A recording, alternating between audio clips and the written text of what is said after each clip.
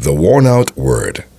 Henry Stanley, the English journalist, set out to find the Scottish missionary David Livingstone in the jungles of Africa. Before leaving, he asked his friend to lend him his badly worn-out and stained Bible. During the journey, Stanley encountered an African king named Mataso, who wanted to know about angels. Stanley replied, "I have a book with me, and it will tell you not only about angels, but about God and His Son." Stanley then got the Bible and read the books of Revelation and Ezekiel to them. When the king learned that Stanley had departed, he sent a runner after him saying, The book, Mataso wants the book." And then it was from that worn-out Bible a spiritual revolution came to the land known as Uganda. Indeed, the pages of that Bible may have been worn out, but the Word of God never fades.